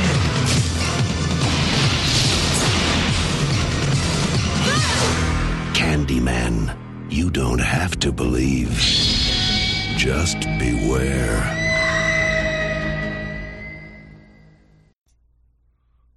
All right. Our next movie is Candyman from 1992, starring Virginia Madsen, Vanessa Williams, and Tony Todd. Absolutely, Tony Todd. He is a legend now because of this film. Right? He would have been because of that Night of the Living Dead remake anyway, but this one is, this is what he's iconic for. Written by Clive Barker and Bernard Rose, and directed by Bernard Rose. This movie came out in 1992 and scored $25 million in the box office. All right. But yeah, let's get into what this movie was actually about. I'd never seen this movie. That's why I wanted to pick it, because I haven't seen any of these freaking movies, and I figure if I'm going to get to pick a movie, I might as well pick one that's kind of a staple and get these out of the way so I can build up my repertoire. Exactly. Yeah. And you chose a good one, because this is just, it's a classic from the 90s for sure. Where this one, when we made our top 100, it was in my top 65, and it's definitely in my top 10 90s horror films. It's one of maybe like the best example I can think of someone taking a source material and just improving upon it utterly in every single possible fucking way. Yeah, it was based on like a real urban legend from that area. Well, no, Bernard Rose took Clive Barker. The story of The Forbidden is short as fuck. It's like 38 pages. And it's all very, like, the Candyman part of it is very, very small. Bernard Rose fleshed that out a lot. He not only took the real life stuff of Chicago's Cabrini Green and some real life killings that took place there and interwove them into this, he also expanded on the Candyman mythos. Like, in the story, we hear very little about Candyman. He's not even a black guy in the story, first of all. Really? Yeah.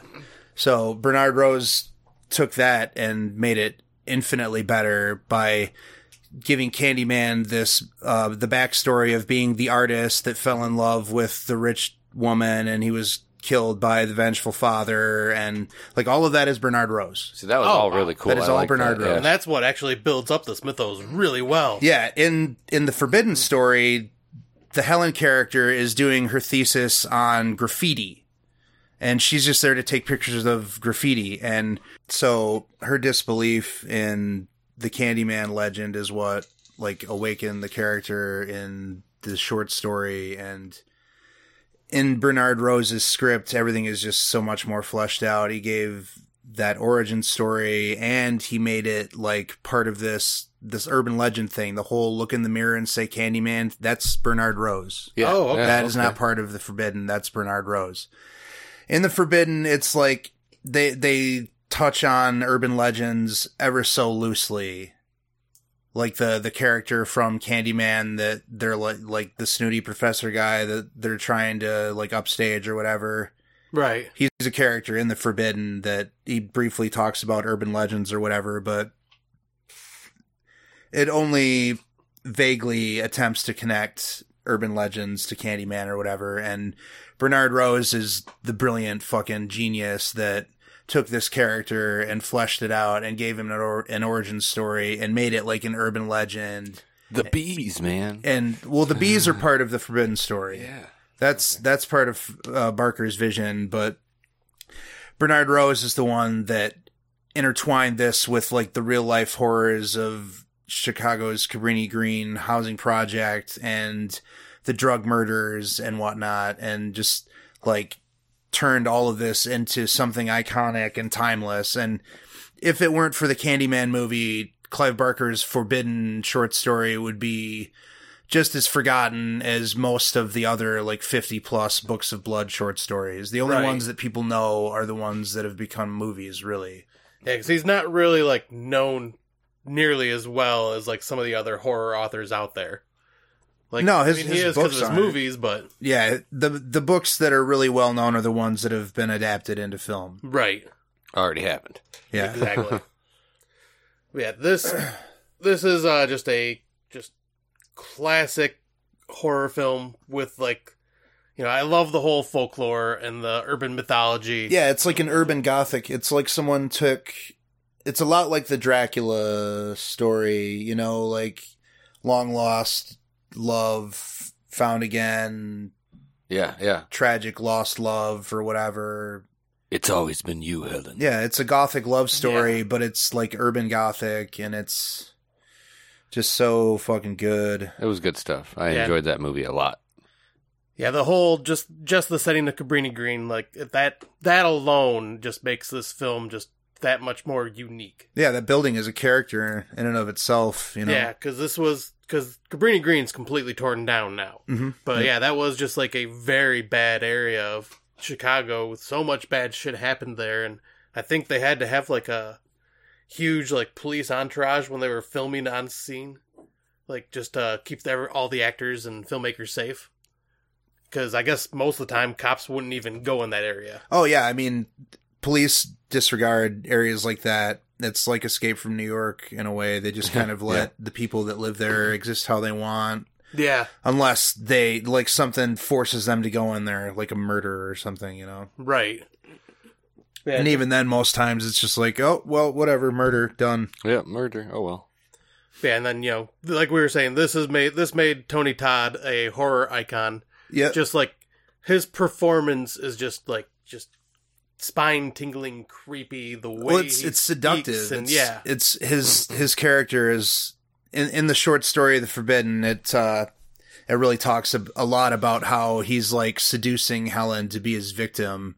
And it's like he wants to kill me, but it's like, it's romantic, you know? Mm-hmm. Right, which, you know, and that always, like, ties into a lot of Clive Barker stories. A lot of his stuff's very sexual. Oh, sure, yeah. The guy's got fucking on the brain for sure. Everything that he does is very rooted in sex.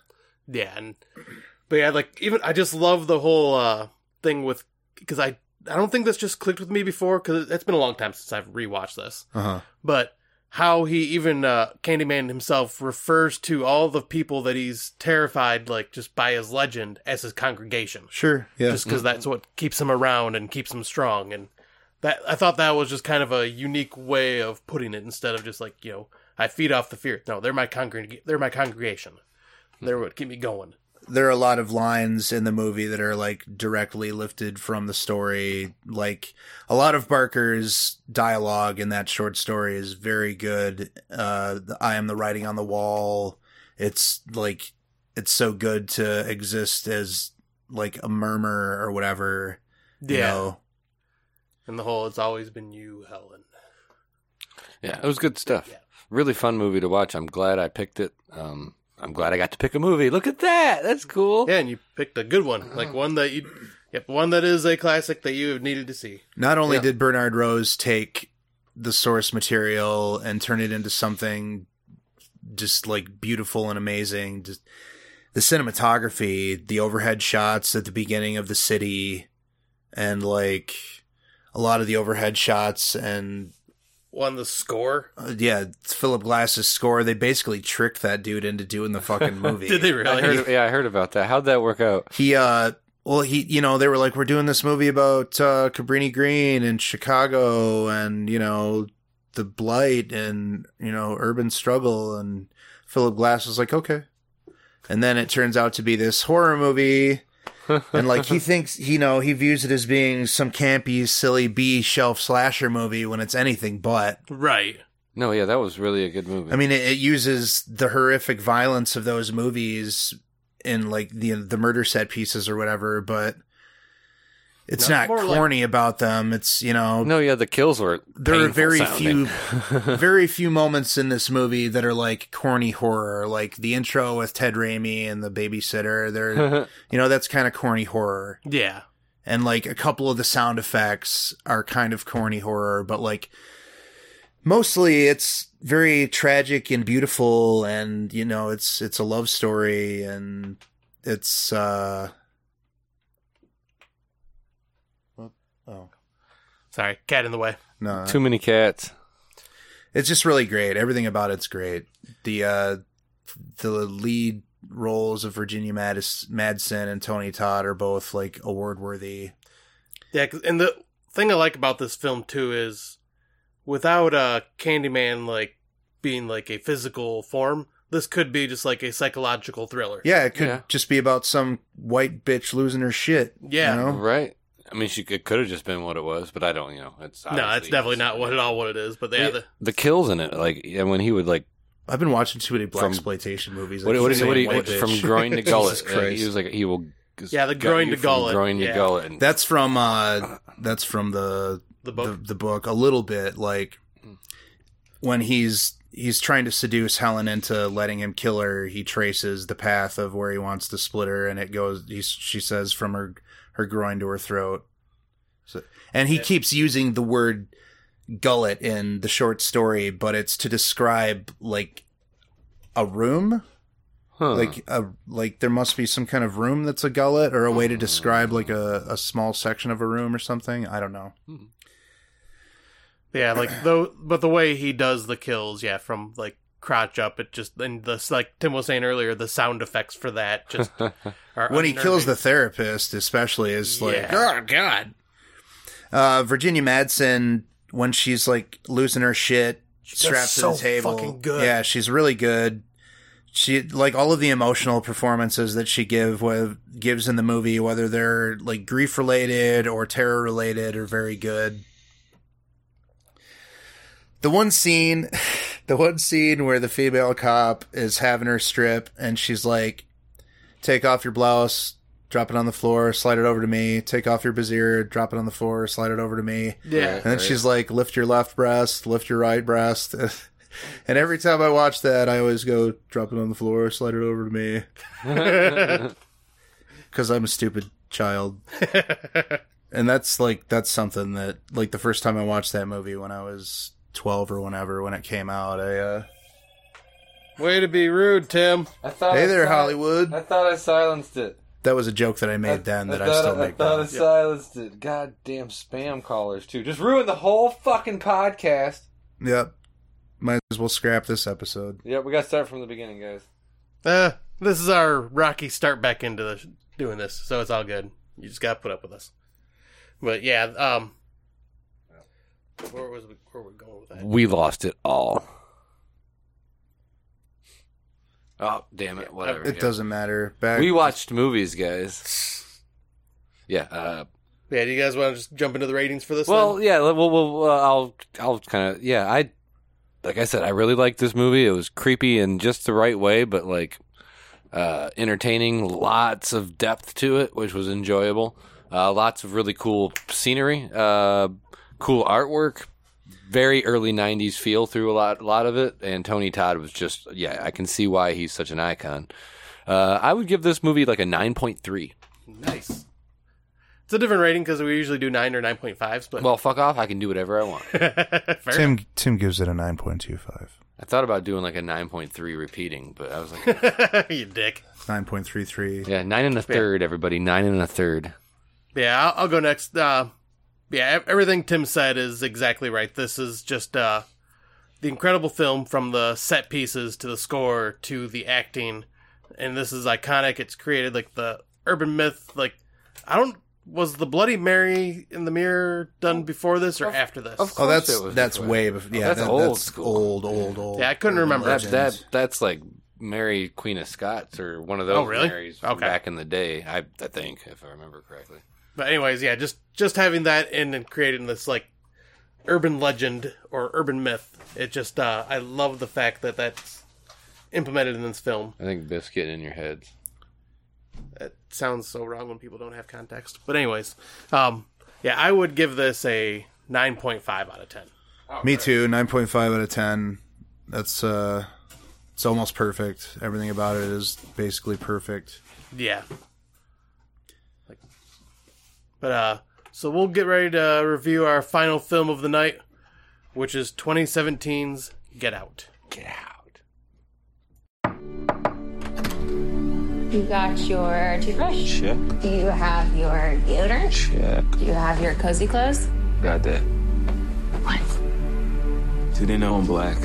Should they? You might wanna, Mom and Dad, my black boyfriend will be coming up this weekend. I just don't want you to be shocked that he's a black man.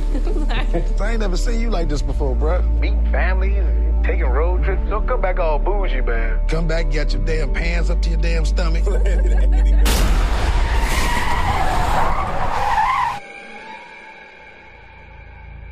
So you guys coming up from the city? Yeah, we're just heading up for the weekend. Can I see your license, please? He wasn't driving. I didn't ask who was driving. I asked to see his ID.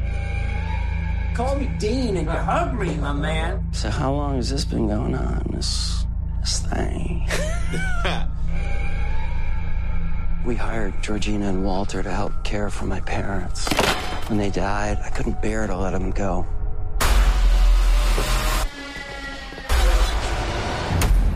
Do you smoke in front of my daughter? I'm gonna quit. She'd take care of that for you. How? Hypnosis. I'm good, actually. You ready for this? I'm back in the beat. So look, I go do my research. Apparently, a whole bunch of brothers been missing in this suburb. But it's cool. Bro, how you not scared of this, man? Good to see another brother around here. Chris was just telling me how he felt much more comfortable with my being here. Get out. Sorry, man. Get out! Yo! Rose, we gotta go. Is everything okay? Rose, the keys. Just get the keys. I don't know where they are. Rose? Sink into the floor. Wait. Sink. Mine is a terrible thing to waste. Terrible thing to waste.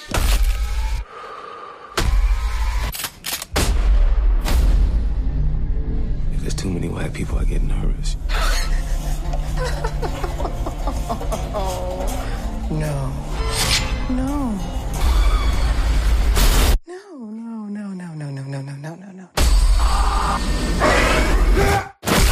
A mind is a terrible thing to waste.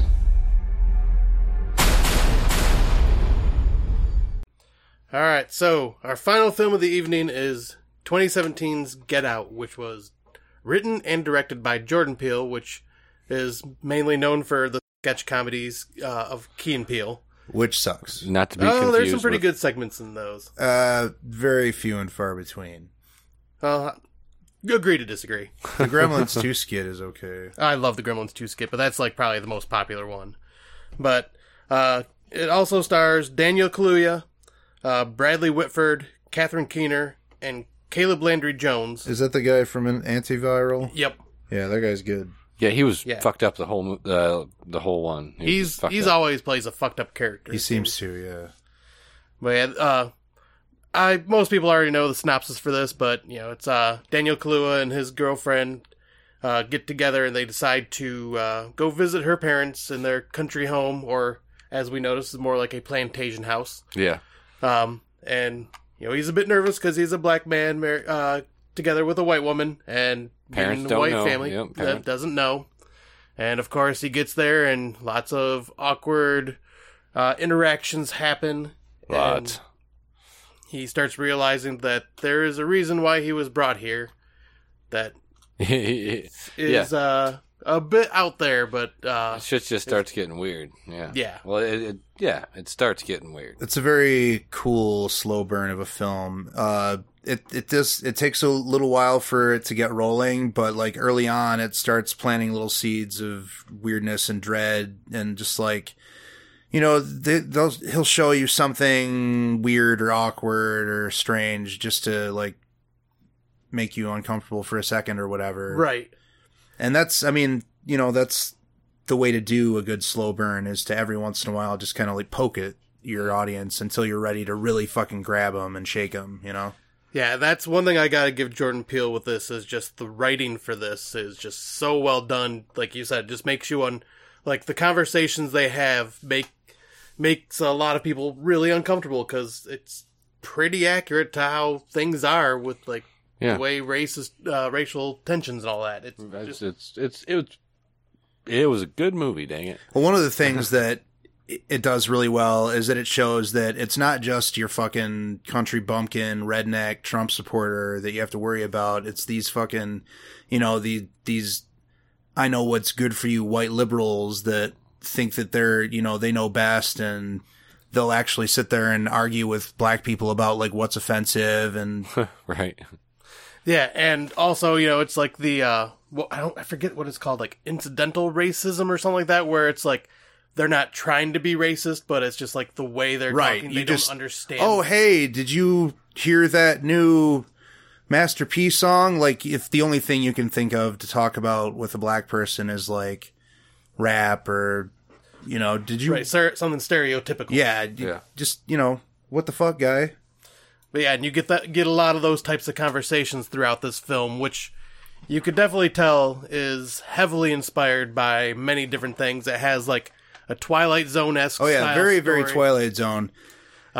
Obviously, like Stepford Wives and things like that. It's more, I would call this more like a thriller / horror film. Psychological horror. Close psychological. It has a lot of the horror tropes that it uses are very old world. It uses a lot of like 30s through 50s tropes like hypnotism and the mad scientist angle and like brain transplant. And that's all very old world horror. And I like what Jordan Peele is doing with his movie a lot.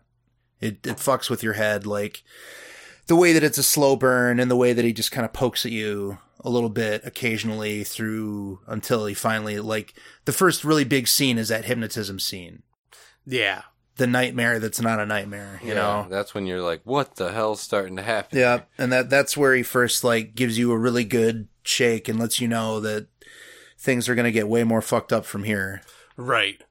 And yeah, look, the way he put this all together with, like, the visual and the storytelling all together in, like, one, like, lots and lots of symbolism throughout this and lots of hints of, like, if you've, like, because, you know, this is, I think we've all watched this, like, more than once now. Yeah, this is my second or third time. Second time. And knowing what you know and watching his girlfriend and all the other people and how they act throughout this, it's just like, oh, sure, yeah. That's okay. the scene where they're introducing him around to the fucking creepo Illuminati people. Yeah. That, you know, the first time you watch it, you think this is really weird.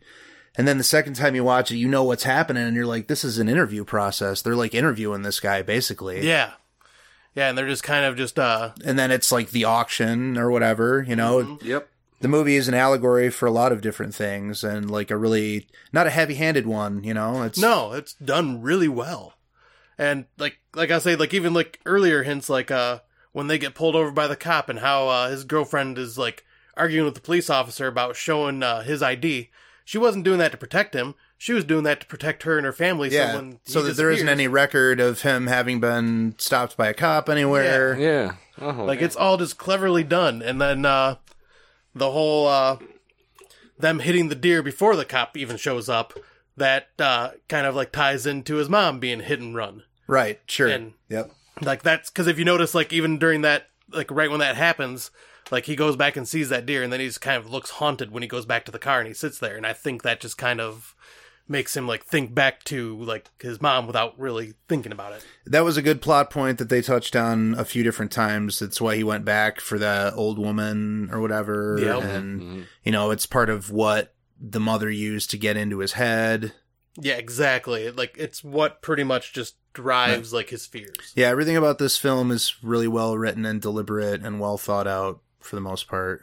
Yeah, and all the acting is just really well done. It is. Very well. Catherine Keener she should have done more stuff. She's always really cool. Yeah, and, 'cause I guess, like, she kind of has, like, a similar character in being John Malkovich or something like that, and I heard, like, a interview with Jordan Peele where he's going, you know, I never really thought of it, but he's like, but I seen that movie and I seen her process, and he's like, that's kind of one of the reasons why I wanted to bring her on as this type of character. This movie, like a few other recent horror films, utilizes a little sound really well, like the... Yep, the tinging on the glass with the spoon. Like stirring it around and hitting it, yeah. That and like the thing in Hereditary and like the bell chime and the Autopsy of Jane Doe. I love a movie that can take something little like that and utilize it like so well, you know? Right. Because like forever, for the rest of my life, anytime I hear a single little bell chime or that fucking noise or somebody go... Yeah, it's... You're going to go back to this. I'm going to think of. Yep. Instantly. Yeah, and, yeah, like every, I'm trying to think where I was going to go with this, but like I like, cause at first, I've seen this a couple times, but, you know, there's certain parts that I always forget, but like the whole, they did a good job of explaining it, but when I was thinking, alright, so we're going to go into a little bit of spoiler territory here. It's a couple years old, well-known film. Sure. You know, we spoil films all the time, I think, at this point. Right. I'd still want to give a warning, though. But when they transfer the brains from the old white people to the new black body, at first I was like, okay, well, how do they still have like a bit of their consciousness left in them? Yeah, like, because yeah, and he actually explains that there's just like that one piece of the brain that they have to leave on the brainstem. To the brainstem, yeah. And, like, I like the fact that they, you know, even came back to that just to make sure you understood, like, okay, so you can't poke a hole in it besides it just being, like, a bit ridiculous of a story. But, yeah, it's not, like, annoying heavy-handed exposition that you find in a lot of movies that's just like smashing you in the face with the fucking explanation, but right. It is there for anybody that might be like, well, what about, or why, you know. Yeah, like, but I liked how they, you know, the flash of the camera is kind of what, like, snaps them out of that for just a split second and, like, enough. And that's another one of those old horror tropes, is, like, something that, you know, flashes you back to reality or whatever, that brings the hypnotized victim back around, or the whoever's under mind control or whatever. Right.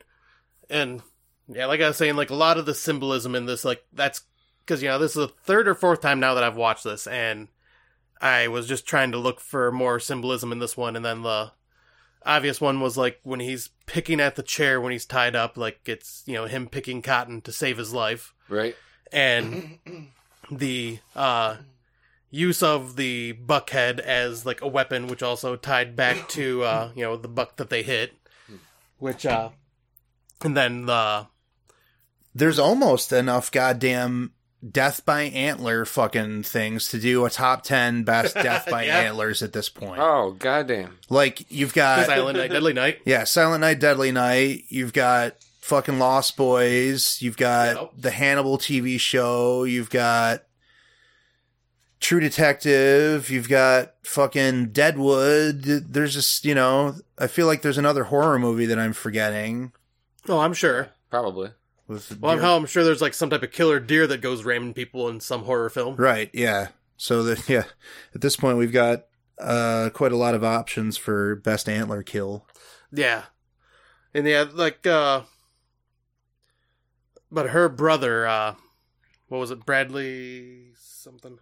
Or Caleb Landry Jones. Yeah, the creepy ginger. Dude, he just did so well in this, just like that foreboding, like, menace, like, because you realize he's the one in the very beginning scene that kidnaps the one guy walking in suburbia. Yep. He's not a very nice guy. No, and just like even they even mentioned that, like, yeah, his ways of capturing the people are a lot more mean-spirited and more violent than the way the daughter does it. Yeah, he's not fucking them. No. And she's more like a Black Widow, just luring them into the trap, and where he's just, like, straight out going out and just taking them out. But yeah, this that guy's somebody to watch between, like, Antiviral and this. I feel like he's probably going to have a cool career ahead of him. Though I think he's going to be typecast as just that creepy weirdo. He might just be a creepy weirdo. Yeah. He did some stuff other than that. Like, he played Banshee in one of those fucking X-Men movies. Oh, he did, didn't he? Yeah. I forgot about that. First Class or whatever. Yeah. Wow. Got to rewatch that one. Yeah, it's been a while since I've seen that. But if you do. But yeah, even the soundtrack and score to this was really well done. Yeah, it was creepy. Lots of, like, low bass tones. That seems to kind of be one of its only, like, downfalls or cliches is one thing that I miss about movies in general, but especially horror movies, is, like, a really good, solid main theme, you know? Like something that's recognizable. Yeah, something fucking just iconic and, you know, timeless that people are going to hear and be like, oh, well, that's fucking... That's from that movie, yeah. Yeah, it doesn't seem like we have many of those. Like, this one just kind of has one of those generic, like... like deep, bassy whale noises. Yeah, like creepy low tones and stuff that's just kind of meant to jar you and unsettle you. Yeah, I think the only one that might stand out to me would be The Witch. What was the song that was playing about, like, with Lisa in it or something? Oh, I can't remember the name of the Stinky Lisa. There's the Stinky Lisa song. Jesus Christ. That was the one. I don't think that's what it was called, but that's what it sounded like. Sounds like Stinky Lisa. Yeah, Stinky, Latin. Stinky Lisa. Stinky Lisa. Like, yeah, that's that song. But that just sounds like something that would be in, like, The Shining, maybe. Yeah. And then we got the ending, which we were talking about, like, the way this one ends with his TSA buddy coming saving the day instead of the way you think is going to happen, which is you see the cop lights and you think he's going to either get arrested or shot. Yeah, like, on the spot. When I first saw this in theater, the cop lights, you know, the cops' lights show up and start flashing or whatever, and my immediate thought is it's going to be that cop that pulled him over earlier, and he's just going to shoot this guy dead. Yeah. And that would have been an appropriate social commentary on the way that law enforcement treats young, unarmed black men. Right. But it's also, maybe cliche or expected that would have been the way that it ended. Yeah, because that's exactly what I was thinking was going to happen. That he be arrested or whatever. But no, they went the safer route, and the one to kind of throw you off what you were expecting by having the TSA buddies save him, like by showing up and just getting him out of there in time. Yeah, and you don't get a whole lot of horror movies with like a happy ending or whatever. The final girl is almost always fucked up in some way or another. Right, and obviously he's going to be fucked up for what he went through. Sure. And he looked like he was fucked up from when he was driving away. Yeah, that would mess with you, man. Yeah. Poor dude was already fucked up and walking around with all kinds of baggage. Right. But then we watched the alternate ending that was on the Blu-ray where the cops do show up and arrest him. Gets arrested. And one was definitely a weak ending. I didn't like that ending, no. No, I figured they could have just had the cop lights and then cut the movie. Yeah, make it very ambiguous. About it. Yeah. That would have been a good way to do it, too. But yeah, this is... I guess we can just jump right into the review, or the rating for this one. Uh-huh. This was actually contending for my number one spot back in 2017. I just really loved a lot of this film, but I think I am going to give it a 9.75. Damn, bro. Yeah, I really like this movie. Guess. There's so much to dig out of it from multiple watches. Yeah. For me, this I liked it pretty much the first time, which for me is a surprise for most horror movies. I'm not a huge fan of them, but right. The second time I liked it even more. So yeah, I'm going to give this movie an 8.75. Thanks. I'll give it an 8.5. It's really good, especially for a directorial debut. Like the fact that this is a first film is pretty astonishing. It's already very, very confident and self-assured and shows a filmmaker that knows what he's doing and where he's headed or whatever. So I'm excited to see what Jordan Peele does next, and I expect that everything that he does will be of or above that quality. I have no reason to think otherwise. Yeah, because I watched the trailer for Us, and it looks more like it's diving into more actual scary horror instead of the psychological horror, and it looks really good. No, this one tickles a few of my fancies. I love that it uses Tickle Randy. The classic tropes, like classic horror tropes, like the mad scientist thing and hypnotism and all that, and has the Twilight Zone feel to it, and is a well-constructed slow burn. So watching that horror noir and hearing him talk, you can tell that he's always loved horror and grew up on it, and definitely is inspired by a lot of well-known horror films, and it definitely shows. Yeah, his first foray into the genre is very impressive, and I enjoy it a bunch. Yeah, this was I might as well just jump into our plugs. You can check us out now. We are now officially on Spotify, thanks to our pal Bo Ransdale, who runs the Legion Podcast Network. We are Legion. We are Legion. Man. Yeah. But yep, he put all the Legion Podcast episodes from our show and everybody else's shows up on Spotify, so go ahead and look up the Podcast by the Cemetery there. You can find us on the Legion Podcast Network on iTunes. We're on legionpodcasts.com. That's where I post the episodes. Yep, we got a Facebook and a Twitter. Yep, I haven't used the Twitter in a while, but Facebook is the main one. We should make Randy run an Instagram page. It'd be fun. Right? But yeah, it seems to have, our Facebook page seems to have become quite active lately, which is really cool. Yeah, we have a couple of pretty regular posters. Yeah, and I want to give a shout out to you guys. Thanks very much for continuously sharing on our page. Yep, good stuff. But then we have decided for our next episode, the theme is going to be films from our birth year. Yep, I get to do another movie. I hope this continues to be a trend. But since conveniently enough, we were all born in different years. Yeah, we're all born. We had to check just to make sure. Yep, I was born in 1981, so I am choosing Burial Ground because I have not seen this, and it is on my list that I've been wanting to check out for a long time. So, Court, you're welcome. Finally checking it out. It's awesome. I can't wait to rewatch it. I was born in 1982, and I have never seen The Slayer, so I am choosing that one. It's recently been released on Arrow, and everybody's talking about what a great slasher it is, so I'm pretty stoked to watch it. Heck yeah. I was born in 1983, and I'm watching... The House of Long Shadows. Yeah, The House of Long Shadows with Vincent Price and Christopher Lee, right? Yeah, Peter Cushing and David, one of the Carradines. One of them. John. It's going to be good. I'm excited. Haven't seen it. We're all doing movies that we haven't seen. I haven't seen it since I was a kid, so I'm pretty stoked to rewatch it. Yeah, and these are all new movies to me. I've never seen any of them, so I'm excited just to check these out. This is probably going to trigger like a Vincent Price thing for me, so... That's okay. Nothing wrong with that at all. Yeah. That's kind of one of your things. Yeah. We expect it. But until next time... Last one out closes the coffin door. See ya.